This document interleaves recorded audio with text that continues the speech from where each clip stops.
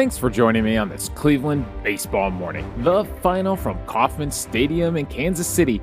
It's the Cleveland Guardians 17, the Kansas City Royals 3. I'm Davey Barris, lifelong Cleveland baseball fan, and I want to talk about the actual game on the field, the thing I enjoy watching baseball being played. And man, wow, what a game. What a way to finally get the season going. The third game of the season, the Guardians offense is here. Do you feel a little bit better? Has your dread flipped to joy? Has your pessimism flipped to optimism?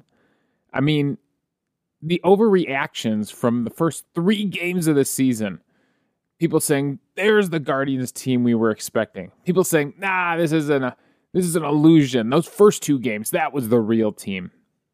Here's the thing, folks. It's a 162-game season. Neither of these are the team. They will go through swings. There will be momentum changes. There will be ups and downs. It's a wild ride, the baseball season, so strap in because, hey, if we score 17 runs a game, that would be pretty fantastic. And there's going to be weeks where we score nothing or 1, and it's going to be really frustrating. So let's strap in and have some fun with this one because it was one heck of a baseball game from the Cleveland Guardians. And they might have found a heck of a formula here. Steven Kwan in the 2-hole, setting all sorts of records. Unbelievable. Going back to 1901. So a lot of these things I'm going to tell you come from Mandy Bell's article on MLB.com, but you can find them in other places. Everybody was reporting on Steven Kwan yesterday. He's pretty much he wasn't the story of the whole weekend, but once these numbers accumulated from his first 14 plate appearances in his major league career, this really became the story on Sunday. And since 1901, he's the first player to reach base 12 times in his first 3 career games. Nobody has ever reached base this many times in his first 3 games of their career. It's insanity. He has not swung and missed at a pitch yet. He hasn't swung and missed. This is a guy facing major league pitching for the first time in his career, and he hasn't swung and missed. There's 4 players in baseball that have not swung and missed at a pitch yet, including him and, strangely, Ahmed Rosario. Ahmed Rosario is also on that list. If you remember some of the earlier games, we talked about how Ahmed Rosario was hitting the ball hard. He just, got a little unlucky. Nicky Lopez snagged that liner off him. So, yeah, Ahmed Rosario also following in that mold of really putting the bat on the ball. So back to Steven Kwan. He becomes the 6th player since at least 1901 to record a 5-hit game within his first 3 career games, joining Yermin Mercedes from last year, Cecil Travis, Red Massey, Jack Dalton, and Judge McCready. You can tell what generation those names came from, right? Yermin Mercedes, Cecil Travis, Red Massey is 1918, Jack Dalton 1910, and Judge McCready 1903. And as we already discussed, he's the first player since at least 1901 to reach base 12 times. His quote, he says, that doesn't even feel real when he learned some of the stats. Some of the quotes in here are absolutely fantastic. Cal Quantrill said, it's silly, odds-on favorite for Rookie of the Year right now. I don't want to jinx anything, just keep it up. What else did Quan say? I'll read you some of the quotes from this article. Oscar Mercado said, incredible, but I'm not surprised. He's such a good player, and he knows himself as a player and what he can do, and he's such a spark plug. I just think that he's been an absolute blessing, and it's going to be really awesome to watch him play this year. This is a fellow outfielder that was competing for an outfield spot with him in spring training, and he's saying that about him.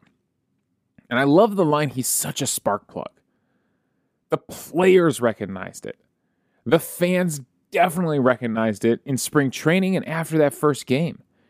And even Terry Francona and Chernoff and Antonetti, the people making decisions, the analytics department, they even recognized it and instantly after the first game moved him up to the 2-hole in the lineup because they knew what kind of a spark plug he could be.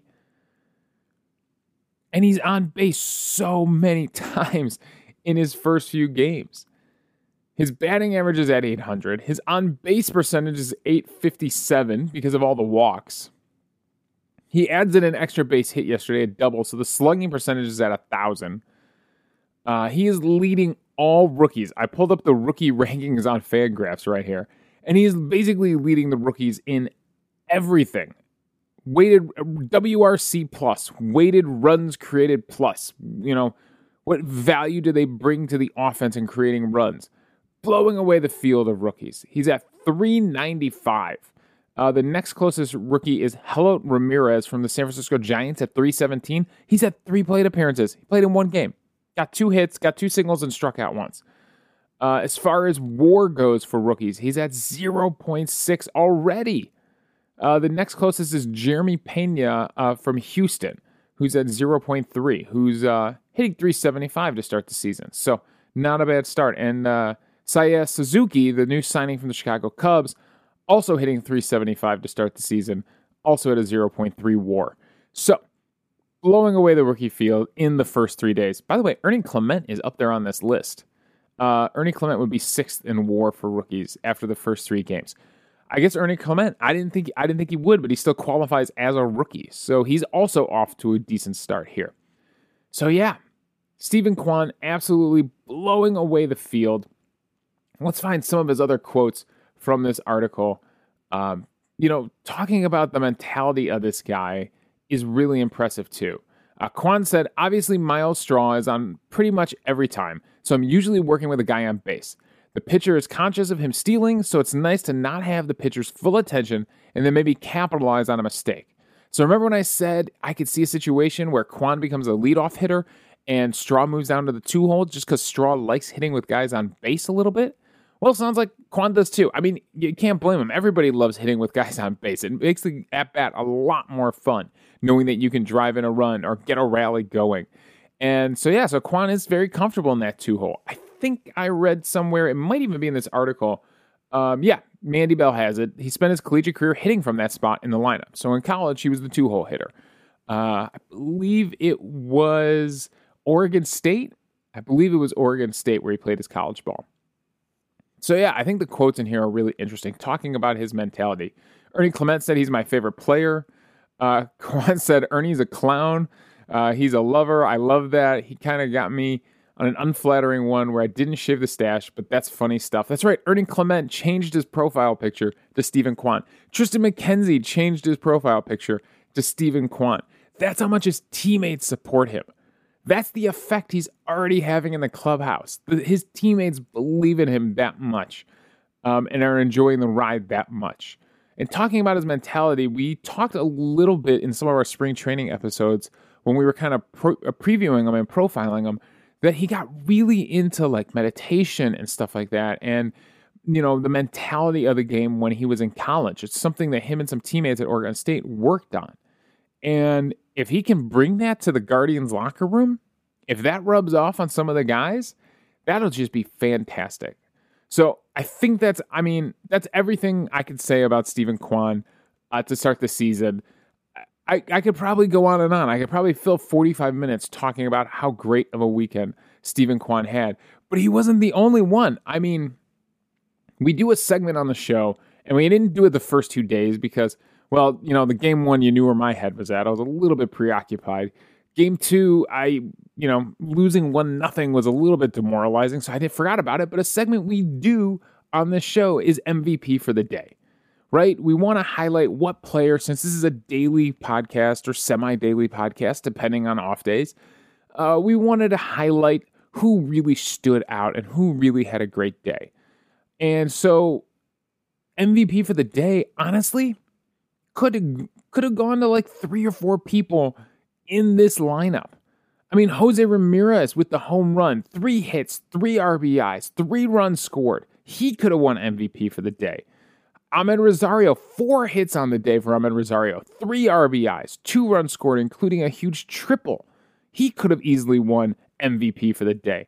Owen Miller goes 3 for 6 with 4 RBIs, 2 runs scored. He had a big extra base hit, a big double. Oscar Mercado. Oscar Mercado goes 2 for 6, but 5 RBIs, including the big grand slam, the one that really put this game on another level. Oscar Mercado on another day could have easily won MVP for the day for that performance. That's how much fun yesterday's game was. Obviously, we got to give it up to Kwan, right? Kwan is definitely our MVP for the day for how many times he was on base. 5 for 5, including a double in the 8th inning, 4 runs scored. Plus, he also got hit by a pitch in this game, don't forget. So he's also on base by hit by pitch. So he's on base 6 times in 6 at-bats yesterday in that game. So, Kwan, we usually save this segment for the end of the show, but Kwan is definitely the MVP for the day. All right, let's go over to StatCast and let's take a look at some of the visuals here and some of the numbers here. Some of the things I find interesting here, looking at the Guardians offense on the Illustrator tab of StatCast. Normally, we're here looking at the pitchers, right? Looking where they're locating their pitches. I wanted to pull up and see where some of these hits were. And for Kwan, everything was down. Everything was down that he hit. I actually want to take a look at all the pitches that he got.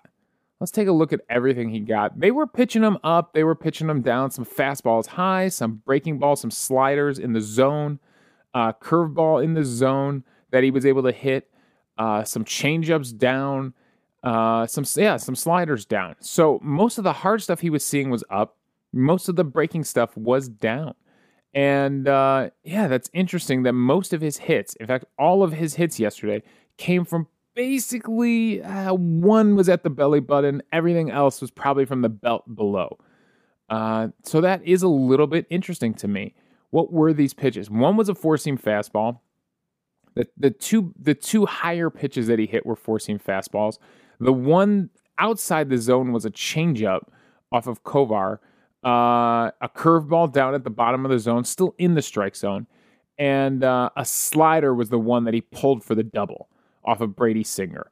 So he went a little bit outside to hit this changeup. I'm wondering if this is the one in the second inning that he goes opposite field with. I don't officially know that, but we could easily look that up. Everything else is in the zone. So we talked a little bit, especially about Yu Chang, right? How he was extending the zone, swinging out of the zone, really swinging at some bad pitches here. Yes, that one in the second, that changeup that's off the plate is the one he hits to left field to Benintendi. So he does go opposite way with that outside pitch. But he's not chasing out of the zone on any of these. These are all, he's letting the pitches come into the zone. He's letting those fastballs come down a little bit. He's letting those breaking balls sit in the zone, and he's making them pay for it. So that is a really good approach from Kwan. Jose Ramirez, I love this. The home run he hit was a sinker, a hard sinker, kind of a fastball for Brady Singer, up and in that he turns and cranks. Exit velocity is 107.6 miles per hour on Jose Ramirez's home run. I found this interesting. So Kovar gets him to strike out in the third inning. On a 2-2 count, he throws him a fastball down and away, paints the bottom corner of the zone for a called strike 3. In his next at-bat in the fifth inning against Kovar, on an 0-0 count, first pitch, he goes back to the exact same location with the four-seam fastball. Ramirez hits it for a double in the left center field. That is beautiful. That is why I love looking at some of these things. The last at-bat in the third inning, he strikes out looking. Kovar thinks, I'm going to go right back to that spot. Jose Ramirez goes, I bet he's going to go right back to that spot, and shoots it out in the left field for a double. That is beautiful baseball right there. Franmil Reyes' two hits, his two singles came from pitches that were middle up. So that is nice to see. Ahmed Rosario, you gotta love Ahmed Rosario. His triple was a pitch that was down and away, and he shoots it out into right center field for that triple, 105.9 miles per hour. That was a fun moment in the game.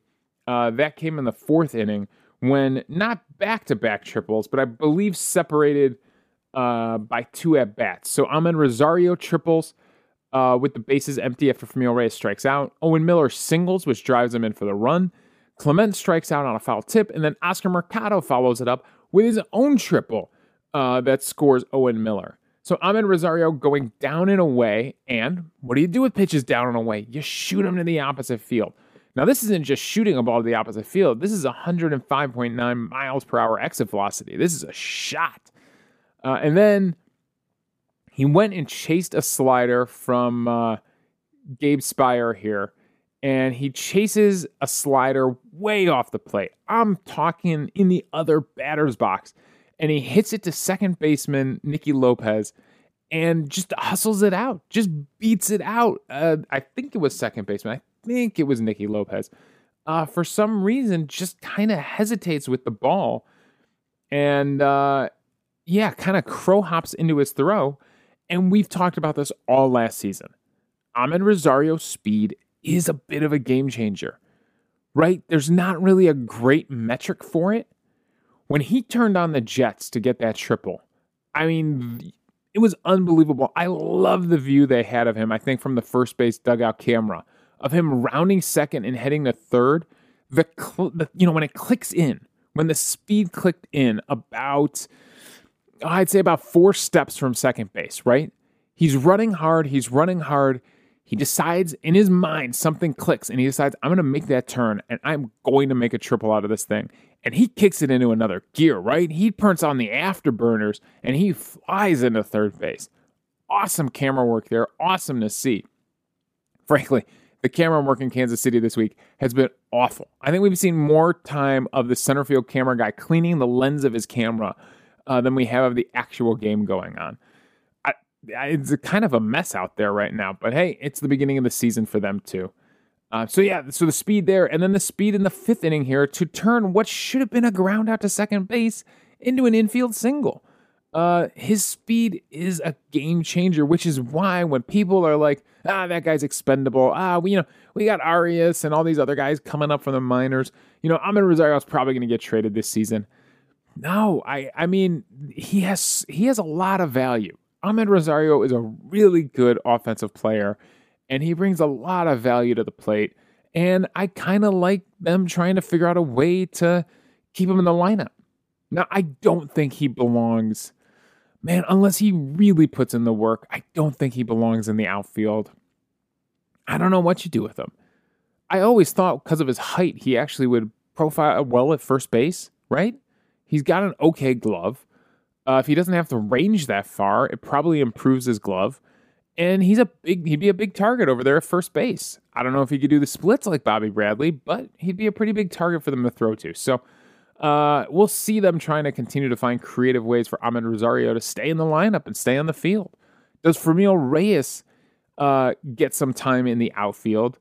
Reyes actually looks a little more natural in the outfield than Amed Rosario does, frankly. He's a lot slower, but he seems to fare pretty well when it comes to tracking fly balls. He seems to know what he's doing out there, has had a lot of experience, kind of came up as an outfielder in San Diego. And does he get a few innings out there while Amed Rosario maybe gets a DH just to keep himself in the lineup, and then they could still play Andres Jimenez and Ernie Clement and Owen Miller and Yu Chang and get these guys at bats. I know you don't want to see Chang. I know everybody is frustrated with Chang right now.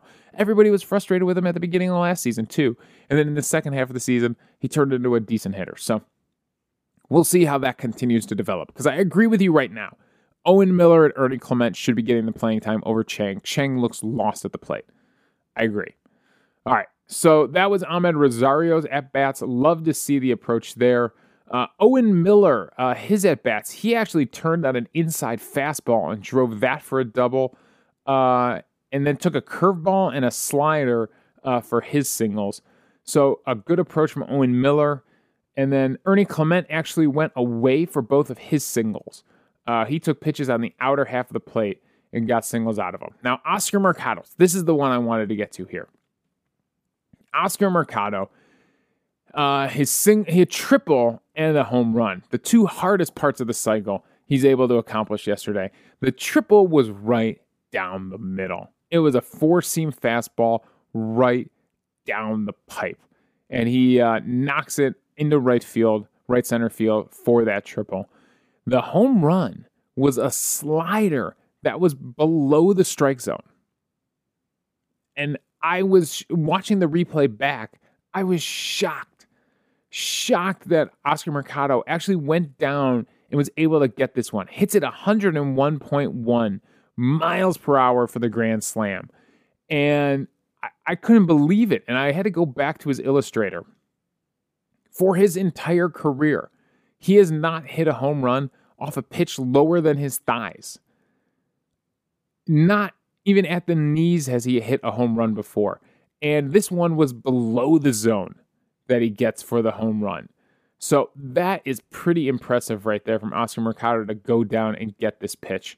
I mean, in this area, for 2020 and 2021, the average X velocity last season on pitches in this area was 36.4.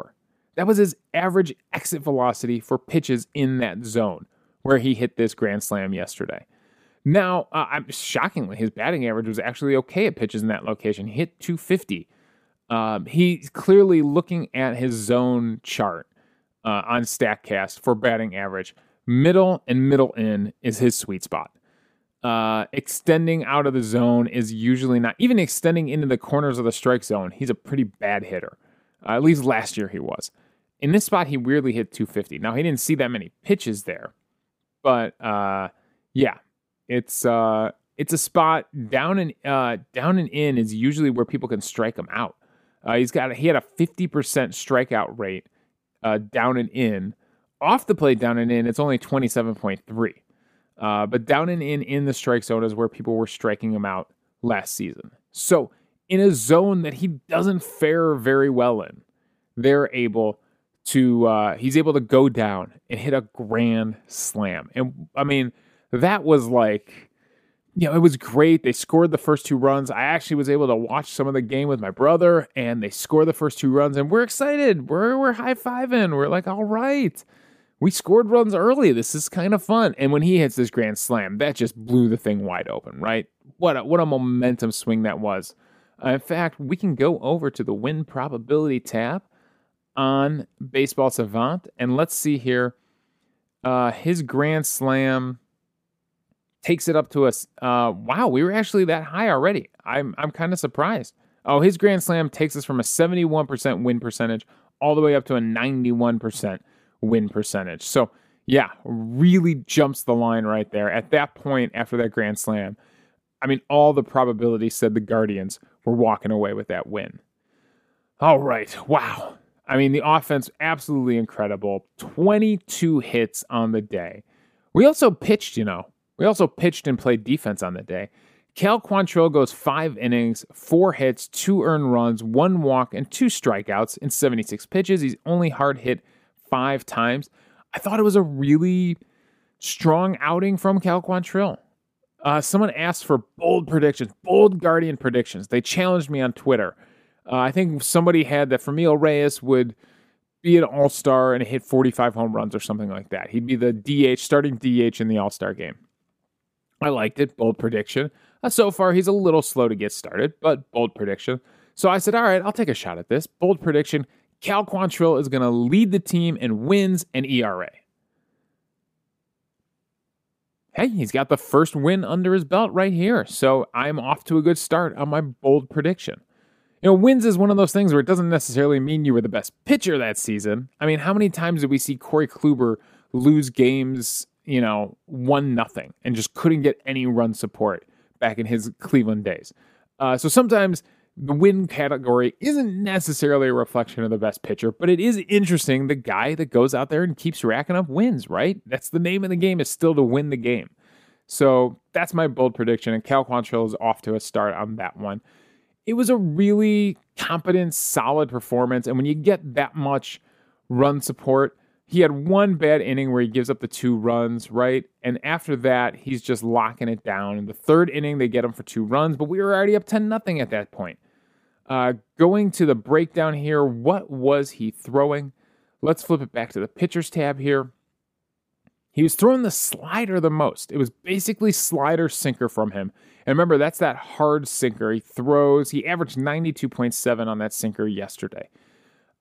Wasn't getting a lot of swing and miss from the sinker, a little bit better swing and miss from the slider. On 18 swings, 5 whiffs, 28% whiff percentage. He got 4 called strikes on the slider. It's good for a 26% CSW, which is not elite. It's not fantastic, but he got the job done. And that was his best pitch as far as getting swings and misses. Getting strikes was the slider. Now, I think one of the things that's interesting here is the exit velocity. The average exit velocity off of most of his pitches yesterday was 84.7. That's pretty low. So he was inducing some good, weak contact there. So I thought that was important from Cal Quantrill. Eli Morgan would come in after him. At this point, I was surprised Quantrill made it through 5. It looked a little shaky there in the 5th inning, but he needed that 5th inning to qualify for the win. And when a guy pitches that well and has that much run support, like you kind of feel like you got to get him to that win, right? So they get him through 5 innings. Then Eli Morgan comes in, has 2 really nice innings, gives up a hit, nothing else, a strikeout. He's only a hard hit 3 times. He was only throwing 2 pitches yesterday.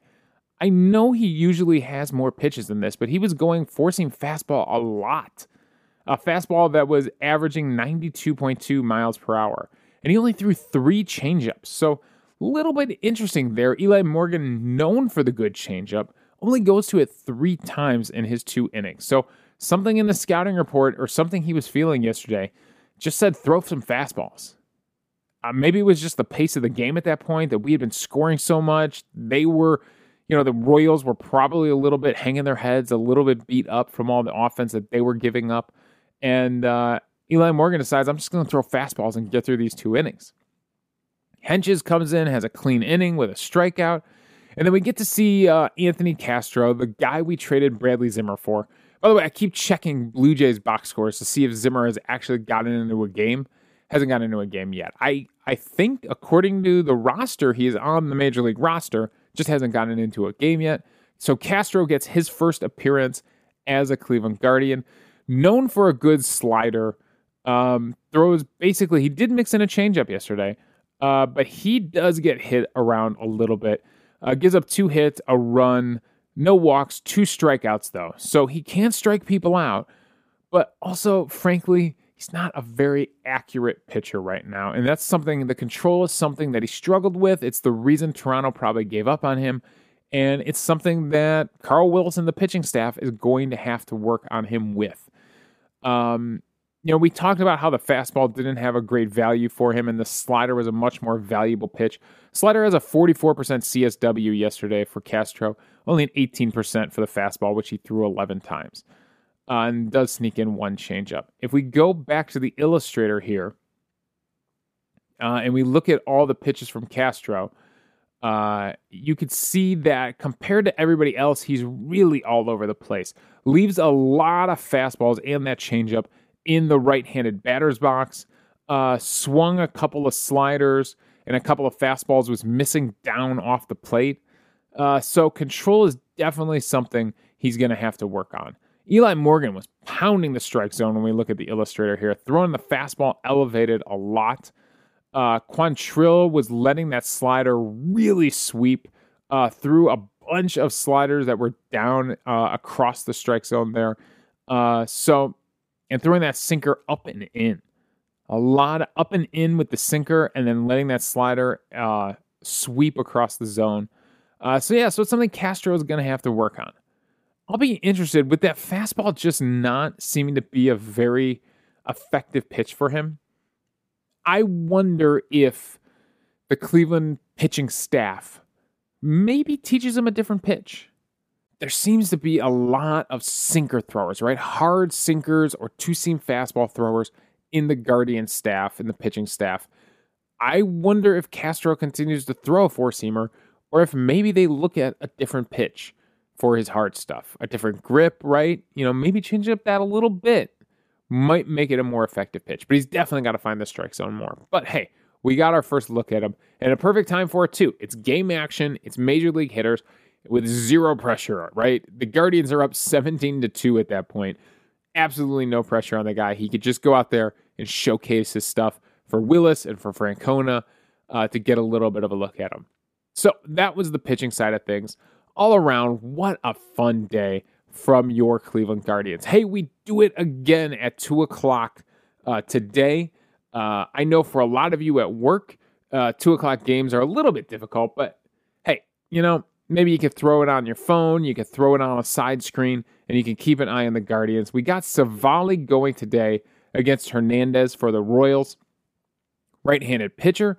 So I would imagine some of the lefties will find their way back into the lineup. That means probably Bobby Bradley maybe finding his way back into the lineup.